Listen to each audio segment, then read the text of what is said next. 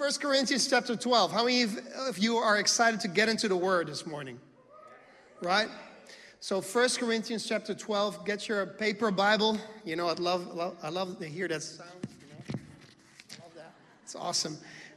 If you don't have a paper Bible, use your smartphone, your YouVersion app, your whatever app you're using for the Bible. But we're gonna go to 1 Corinthians chapter 12, and I love that chapter because it paints a picture of the church. It paints a picture of what church should be like, what life in God's family should be like. And that's why I really felt like we got to go there on this Pentecost morning to 1 Corinthians chapter 12. So let's pray before we open the Word. Father, we come to you in the name of Jesus. We thank you for your Word. And Lord, we pray right now that your Word will transform our lives, will transform our faith family as well, God. Lord, just speak to us, God. Show us what you want us to do, Lord. In Jesus' name we pray. Amen. So let's start. So first point I want to give to you before we read is that the church, God's family, is a people graced with the Spirit's gift. We're graced with the Spirit's gift. We're given the Spirit's gift, but there's a grace on us that we receive his gifts. So let's read verse 4 through 7 and then verse 11. Now there are varieties of gifts, but the same Spirit. And the word for gift here is the word charismata. Everybody say charismata. Charismata. And now I lost I'll just go to the paper. But the same Spirit. And there are varieties of service, but the same Lord. And the word for service in the Greek here is diakonia. Okay? And there are varieties of activities, which is the word enagema, but it is the same God who empowers them all in everyone. To each is given the manifestation of the Spirit for the common good. And in verse 11, all these are empowered by one and the same Spirit, who apportions to each one individually as he wills. I just love this passage of Scripture. I just love just seeing the Trinity at work here in those few verses.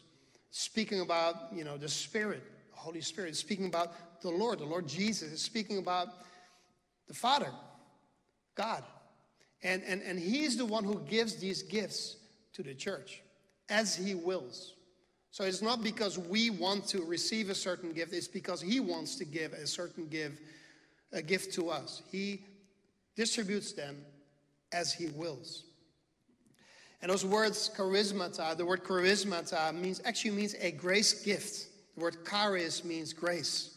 So these gifts, they're given out of God's grace. They're not given to us because we are so good or because we are so holy or because we do all the right things. No, they're given because God is a God who is gracious. And he gives those to us out of his grace. The word diakonia, the word for service, that's where we get the word deacon from. Deacons are servants. We're all servants of the Lord, right? Jesus even came to serve. So Jesus is the biggest servant of all. He's the biggest diakonos of all. We're called to serve. And the word energema, I love that word as well because that's where we get our word energy from. So there's power in these gifts. And God wants to distribute them to each one as he wills. They're given to each one. Everyone can operate. Everyone who's filled with the Spirit, everyone who declared Jesus to be their Lord and their King can be filled with the Spirit and can operate in these gifts of the Spirit. They're given to each. They're not just given to the people who function on the platform, as gifted as they may be. We thank God for the worship team. We thank God for, those who are speaking. We thank God for, people serving in other capacities. But they're not just for those people. They're for all of us. We can all function in the Spirit's gifts. And they're given to us for the common good. They're not given to us so that we could grow personally, so that we can become a better person or something like that. No, they're given to us so that we could actually operate in them to serve one another, to make a difference in the community, to make a difference in our faith family. We receive them so the whole church can benefit from us using them. And then Paul goes on to list all the gifts that are there. And there's quite a few of them here. I'm going to go over them really quickly. And as a matter of fact, I wanted this to be a part of the series, but I didn't have time in the series anymore. We have 12 weeks speaking about the Holy Spirit, but still not enough room to speak about this. So I think we're going to extend it till the end of the year. Is that okay? No, whatever. So let me list them, right? Just for clarity's sake. Wisdom, the gift of wisdom. We need the gift of wisdom. We need the Lord to give us wisdom from above about certain situations as we make decisions in our life, as we make decisions as a church body as well. The gift of knowledge, which is basically you know something that you can only know because the Holy Spirit told you. Maybe about something that's going on in somebody else's life. And not to shame them in any way, but to help them actually get a breakthrough in their lives because there's something that's holding them back from following the Lord completely. And because God gives you this gift of knowledge, you can help them move further in their relationship with the Lord. How about this one? Faith. You're thinking, well, faith, is that really a spiritual gift or is that, the way how we get saved? This is actually, I would call it mountain-moving faith, like a faith that works miracles. It's a faith, it's like this trust in God at a level that you can't even imagine. That God can do something miraculous in a certain situation. That's a gift of the Spirit. Gifts of healing. I mean, we believe in a God who heals today, and He uses people like you and me to actually heal people that are sick. And we've seen this happen here in this church. You see this happen around the world. God is a God who's real, who wants to use his kids. He wants to use his children to actually minister healing to other people. The gift of prophecy. How about that one? That is a really important one.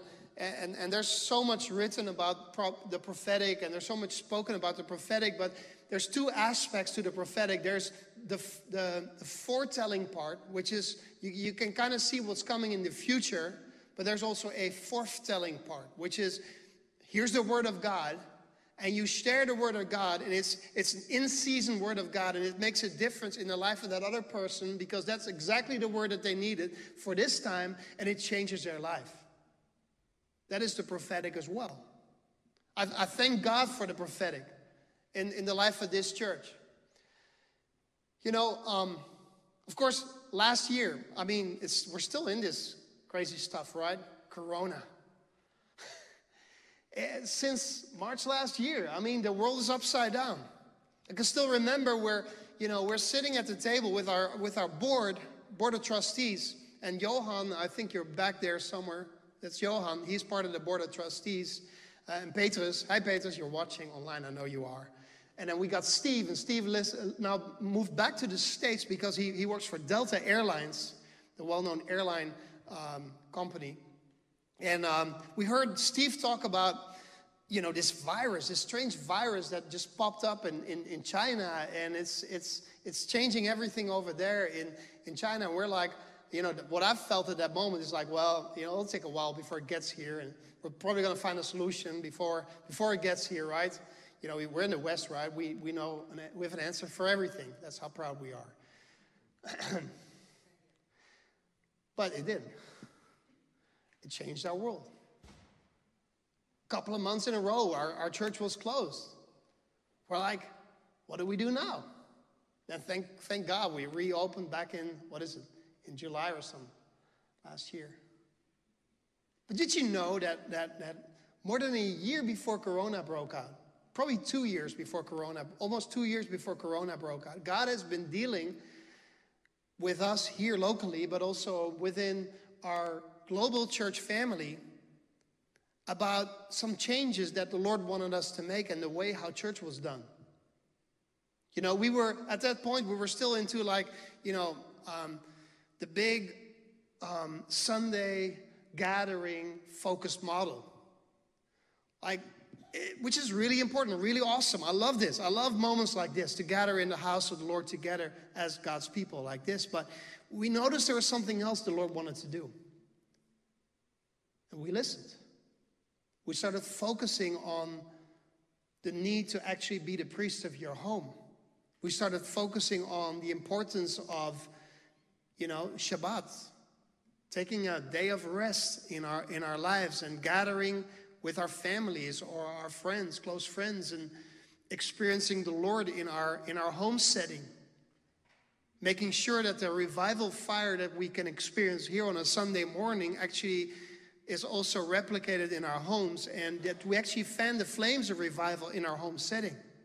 That is why Delft is meeting the way they're meeting. It's also a exponent of what God has been doing in our church family globally, because we feel it's so important that we gather around the table of the Lord, and have communion and invite the Lord Jesus to work in our midst. It's because of the prophetic word that the Lord prepared us for Corona more than 1.5 years before it actually hit the world. The prophetic is so important here. And tongues and interpretation of tongues or languages, or however you want to refer to it, it's like when a message in tongues, which is it's like a supernatural kind of language that the Holy Spirit can give to us. When that is coupled with translation, interpretation, and it's shared with God's people, it becomes a prophetic thing as well. So there's something really special and supernatural about that as well. I can't get into depth right now. I preached about this before, but it is important that we allow the Spirit to move in us, and that each and every one of us who's surrendered to Jesus as our King, we all get to be God's people that are graced with God's gifts. He wants the gifts to operate in all of our lives. Here's a second one about the people of the Spirit. It's a people placed in a Spirit-formed family. Let's move on to verse 12. It says this: just as a body, though one has many parts, but all its many parts form one body, so it is with Christ. For we are all baptized by, or rather with or in, one Spirit, so as to form one body, whether Jews or Gentiles, slave or free, and we were all given the one Spirit to drink. Even so, the body is not made up of one part, but of many. So the church, you see, is a Spirit-prompted people. We're supposed to be led by the Spirit. If a church is not led by the Spirit, you're in the wrong place. It's a social club. We'd rather go to the bridge club around the corner or play tennis. How many love tennis? Or soccer or whatever. No, there's something special about the church. There's something special about the ecclesia, because it's the Spirit who is at work in our midst. He is doing some things in our lives, and so we need to be prompted and led and filled with the Spirit. Which also means that if we claim to be believers, if we claim to be people who are filled with the Spirit, that I firmly believe that the Spirit in you, in us, will drive us to be a part of a Spirit-formed family. When you look at the New Testament, this is really important for us to realize. When you look at the New Testament, there is no such thing as a Lone Ranger Christian. There is no such thing as an isolated from church Christian. Believers were always part of a community, or rather a family of believers with God in the midst by way of the Holy Spirit, filled with the Spirit. The Holy Spirit creates the church, and if the Holy Spirit creates the church, He leads those that are led by the Spirit to be a part of that church. So when we look at the verses we just read, it's the Holy Spirit who places believers in a family, the body of Christ. And also what struck me in this text, and this is something that the Lord has been dealing with my heart for quite some time now, the last couple of years, is that there is equality in the church. It speaks about Jews and Gentiles, being a part of the body. It speaks about slave people, slaves and free people that are part of the church. They're all made to drink of one spirit. I love it how the different nations of the world, and the Jews represent, of course, ancient Israel.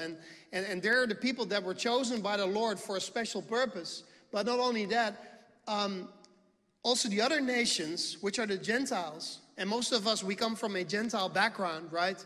They're also supposed to be part of that same people. We're all baptized by one spirit into the same body.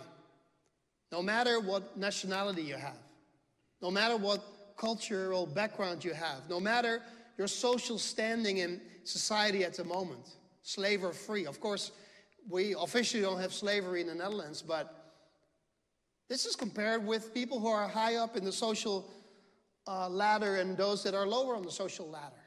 In the church, we're all equal. In the church, it doesn't matter if you're a CEO or an ambassador or a king or a queen or whatever. It doesn't matter. We're all the same. We're all equal in the body of Christ. We all relate to one another as brothers and sisters with different functions in society, but we're all at the same level. There's equality in the body of Christ. And all these different parts of the body, they need one another. Even those that are less visible. It's wrong thinking that says like the pastor is more important because he gets to preach. Or it says the worship team is more important because they get to lead worship. Or those at the door are more important because none of that. Whether you're visible or invisible in the body of Christ, you're all as important. That's why Paul uses the analogy of a body. The ear is important because if you don't have ears, you can't hear, right? And you may be an ear, hearing the word of God, sharing it with the rest of us. You may be a nose, a real beautiful one. You may be a leg. Just imagine the body of Christ going around without a leg. It's hard, right? To move around. And Paul says we're all parts of that body, and we all have a very important role in the body. So don't think you're more important than the other person or less important than the other person. So here's the point. You cannot say you're filled with the Spirit, you're led by the Spirit, and not be a part of the church. You cannot say you're led by the Spirit and be isolated from the church. And yes, I fully understand that there's some of you, and you're maybe in this room right now, or maybe you're watching online, and you've experienced deep hurt in churches. Maybe even at this church. All I can say is that if the Spirit is present here, and I really believe He is. How many of you believe that the Holy Spirit is present with us right here? God's Spirit is a Spirit who can also heal the hurt. And that's going to be one of my prayer points at the end of this message. We're going to be praying that the Lord is going to heal the hurt that you've experienced in churches, so that you will move past the hurt and become whole, so you can actually help serve others. But it always starts from a place of wholeness. We got to experience the wholeness for ourselves in our own lives. And you know what? If you're part of church, there's always going to be stuff that's less than perfect. Why? Because, yes, the Holy Spirit indwells us. The Lord is here. But we're all imperfect people, right?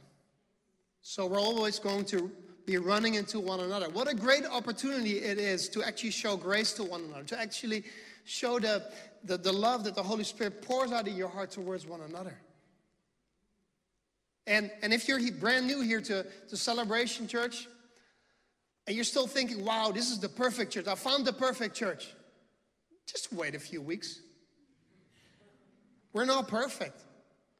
If that is the pressure that you put on yourself to think that this is a perfect church, and the pressure on me and the rest of the leadership team that this is a perfect church, we're going to let you down. Because it's not perfect. Yes, the Lord is here. His presence is here with us. But we're still human. But because we are human, because we are his imagers, his representatives, we can also allow the Holy Spirit to work in us so that the hurt that's there gets healed up, so that we can actually love one another. And we'll get to that at the end of the message. I gotta keep moving. The third one about the people of the Spirit is that the people of the Spirit are led by Spirit-led leaders. Verses 28 through 30, it says this: "And God has appointed in the church first apostles, second prophets, third teachers, then miracles, then gifts of healing, helping, administrating, and various kind of tongues. Are all apostles? Are all prophets? Are all teachers? Do all work miracles? Do all possess the gift of healing? Do all speak with tongues? Do all interpret?" So the people of the Spirit are led by people who are also open to the Spirit. And Spirit-led leaders, they use their gifts for the good of others and won't put themselves in the spotlight. This is very important because this is where it often goes wrong in churches, where you actually see a lot of people get hurt in churches when it becomes a show around the person who is leading. Ephesians 4, verse 11 through 12. "And he gave the apostles, the prophets, the evangelists, the shepherds, and the teachers to equip the saints for the work of ministry, for building up the body of Christ." Now here's exactly what you see. So Paul acknowledges here that there is different leadership gifts. There's different functions in the church. But their goal is not to make a show out of their own gifts, out of how important they are and how puffed up they are. No, it's not about them. It's actually about them serving the other people in the church, helping them grow in the ministry that God has given to them, to equip the saints for works of ministry. This way, the body of Christ gets built up. The Western church made so many mistakes with this, and it became all a show about the people on the platform. And what's really important is to realize that that leadership in the church is so different than leadership in the world. Because what happens often, and there's always this tendency in politics, in business and everywhere else, and even in the church, and that's just why we have to guard against this. Leadership in the church, the way it's supposed to be, is very different than the type of leaders who consolidate their power and abuse their authority. Because Spirit-led leaders have died to themselves. A worldly leadership is different. It relies on the extraordinary ability of superior people. People who have the highest IQ, the people who are the smartest with their words, the people who are, who know how to get people excited around this one vision and stuff. They're the ones who lead nations because they have natural abilities and talents, because they're really good at what they're doing. And they can move a nation forward. But there's also a big danger in that. If you're not, as a leader, not led by the Holy Spirit. One of the best leaders in history, Hitler. He was able to lead the whole German people into the vision that he had. He ruined a nation. He was the cause of millions of people who died. He was an exceptional leader. But this is human leadership. This is the wrong kind of leadership. The leadership that the Holy Spirit gives is opposite. It is never self-seeking. It's never about power. It's never about control and manipulation. It's never about hurting the other person. It's always about blessing the other person. And that is why it's so important that we keep leadership pure.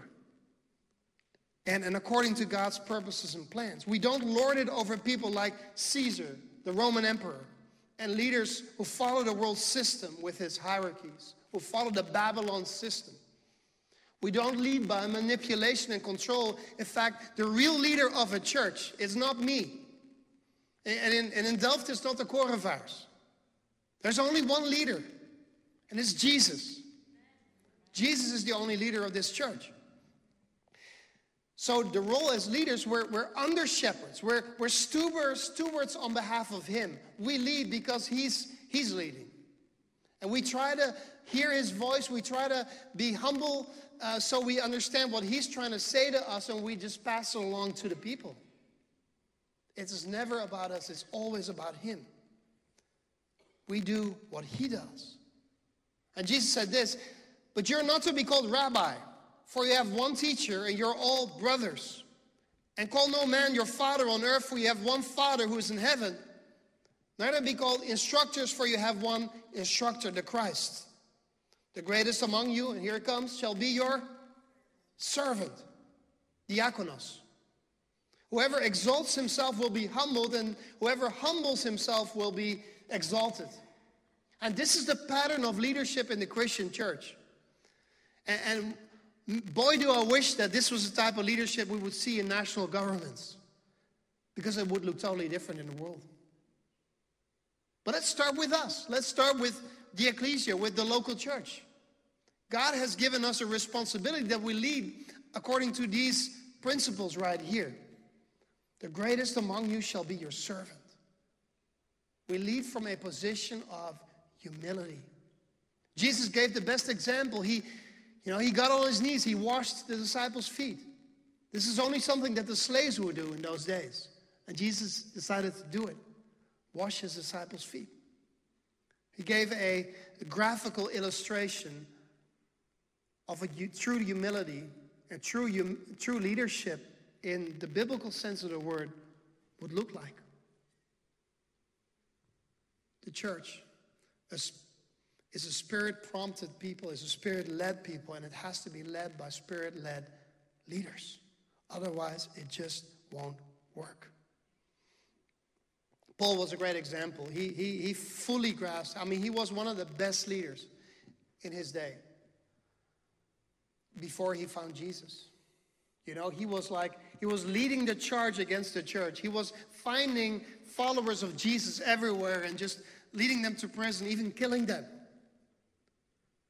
But Paul, he had the best training in his day. He had the best, he went to, he would have had his PhD if he lived in our day in religious studies, Hebrew religious studies.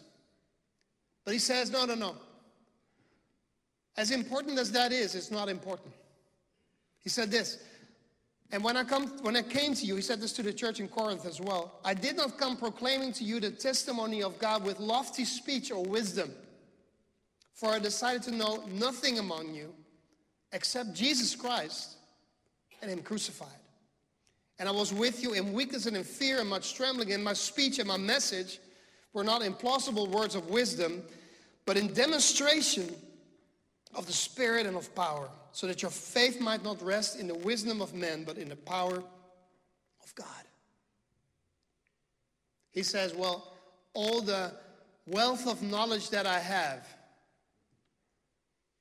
it doesn't measure up to Christ. It's not about me.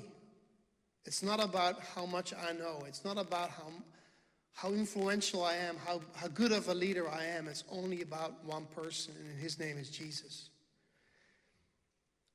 And allow his power to work in me, through me,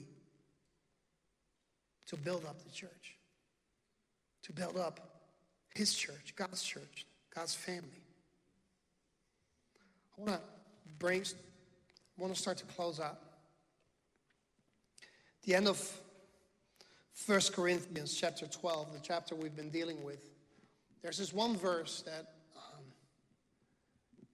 it triggers. Paul says this, but earnestly desire the higher gifts, and I will show you a still more excellent way. It's like, Paul, didn't you try to make a point how important those gifts were? Is there anything more important than those gifts of the Spirit? Why do you almost like ignore what you just said? Why? Earnestly desire the gifts of the Spirit. I love language. I don't consider myself like the best in language, but I do try to get the full meaning of the language that is there in the Bible, whether it's Hebrew or Greek. In this case, it's Greek. And I think here what is it, the ESV that I was just reading, English Standard Version, actually does a fairly good job in getting the essence of the words out here. The Dutch HSV doesn't get anywhere close to what is being said here in the Greek. Paul uses the word zelo. How many of you have heard the English word zealous? Yeah? This means you're zealous. You're very passionate about something. So Paul says, but earnestly desire, zela, the higher gifts. And the word means something like being zealous, being eager to possess, to burn with zeal. I love that. The word zelo, the Greek word, actually imitates the sound of boiling water. At least that's what the Greeks thought it was, but I don't think it doesn't. It sounds like it, but the Greeks did, right? And it's their language. Zelo, I think that's how it, I don't know, whatever. But there's this passionate thing there. And then Paul says that, and then he goes on that there's still something better than that. There's still a more excellent way here. So what is the more excellent way? Go to chapter 13, 1 Corinthians 13. How many of you know what chapter 13 is about? Yeah, go. Can't hear you. Love. Love. Right? And you keep hearing about this chapter when you attend weddings or actually prepare for weddings. You know, many times the couple, they ask, well, can you use 1 Corinthians 13, preach about that? I'm like, yeah, I can, but it's not about love in a marriage situation. Of course, it's important, that kind of love in a marriage setting, but there's some other love, another Greek word that is actually very important too in a marriage, and I'm not going to go into detail there. But the word agape, which is the word that is central in 1 Corinthians 13, is a love that actually, how do you say this in English? It cijfert zichzelf weg. It puts itself in the background. It just fully gives itself over for the other person. And that is what Jesus did when he died on the cross. He showed his agape. He demonstrated agape love when Jesus died on the cross because he was willing to give his all for us. He was willing to give his all for not only the Jewish people, but for all the nations of the world. Because of his agape love. Love is the more excellent way. We can have all the gifts that Paul speaks about. We could have the best leadership in place in the church. But if there's no love, it's all useless. Love needs to be at the center of it all. That is another prayer point for in just a moment. That God's going to actually download his love in our hearts. Not just so we could have a warm, fuzzy feeling towards the Father, but towards each other.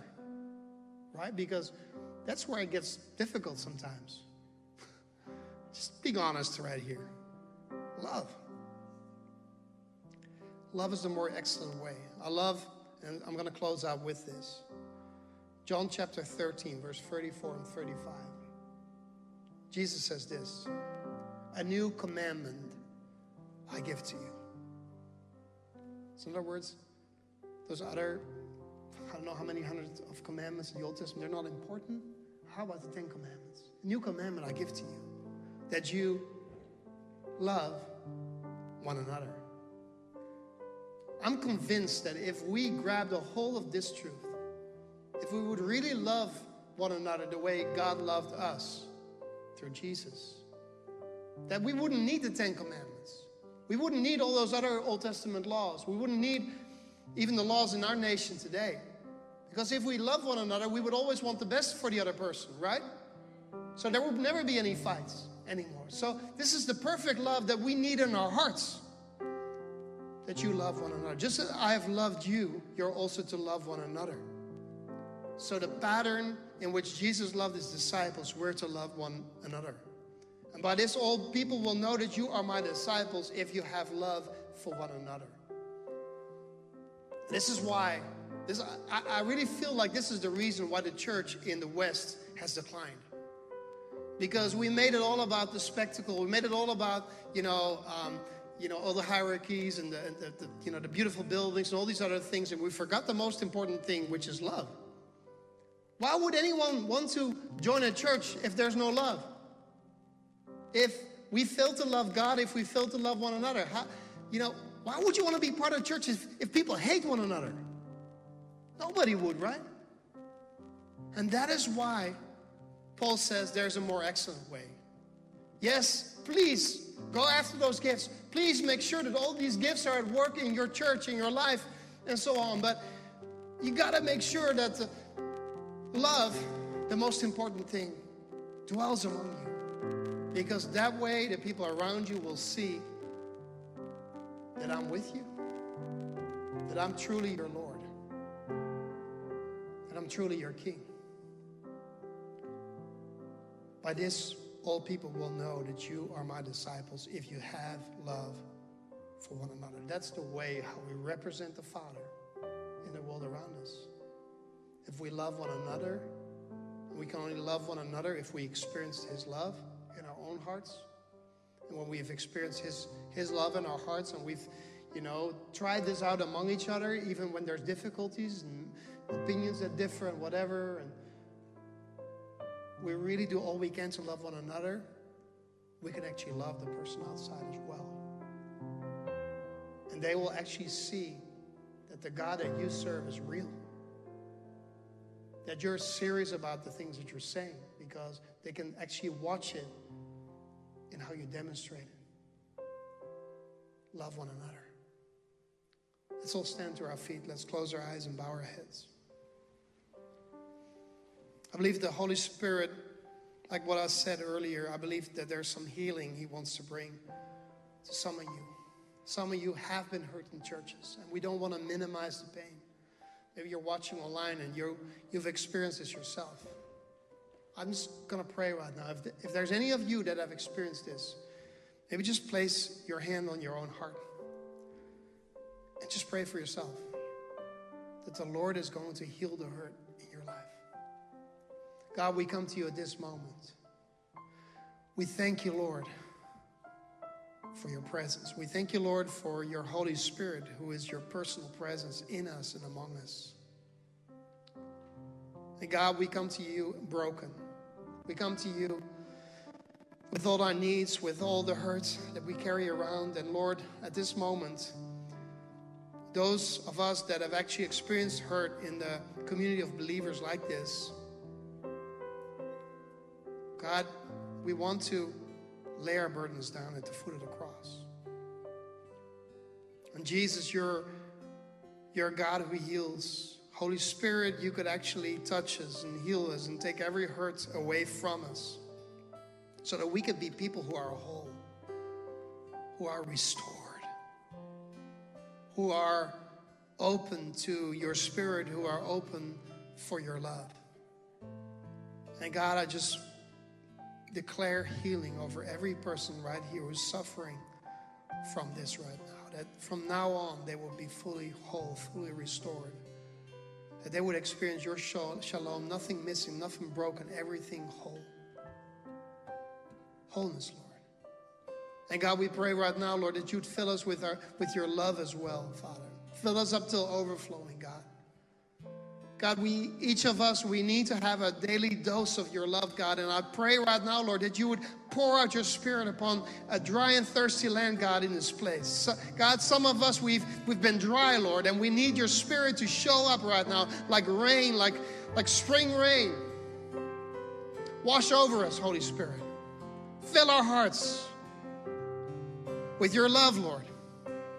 And God, we pray right now as well, Lord, that because this is the right motivation, God. If our hearts are filled with love, we can actually operate in the Holy Spirit's gift without hurting anyone, but just to help our brothers and sisters, Lord. And Father, I pray right now that you would deposit your gifts in our hearts, in our lives, in this church, God, so that we can operate in gifts of the prophetic and gifts of healing, Lord, and miracles and all these other things, Lord, that need to happen, Lord, among us. And God, we want you to be real in our midst, Lord. Holy Spirit, we want you to be real in our midst. God, we want to walk as Jesus walked in this world around us.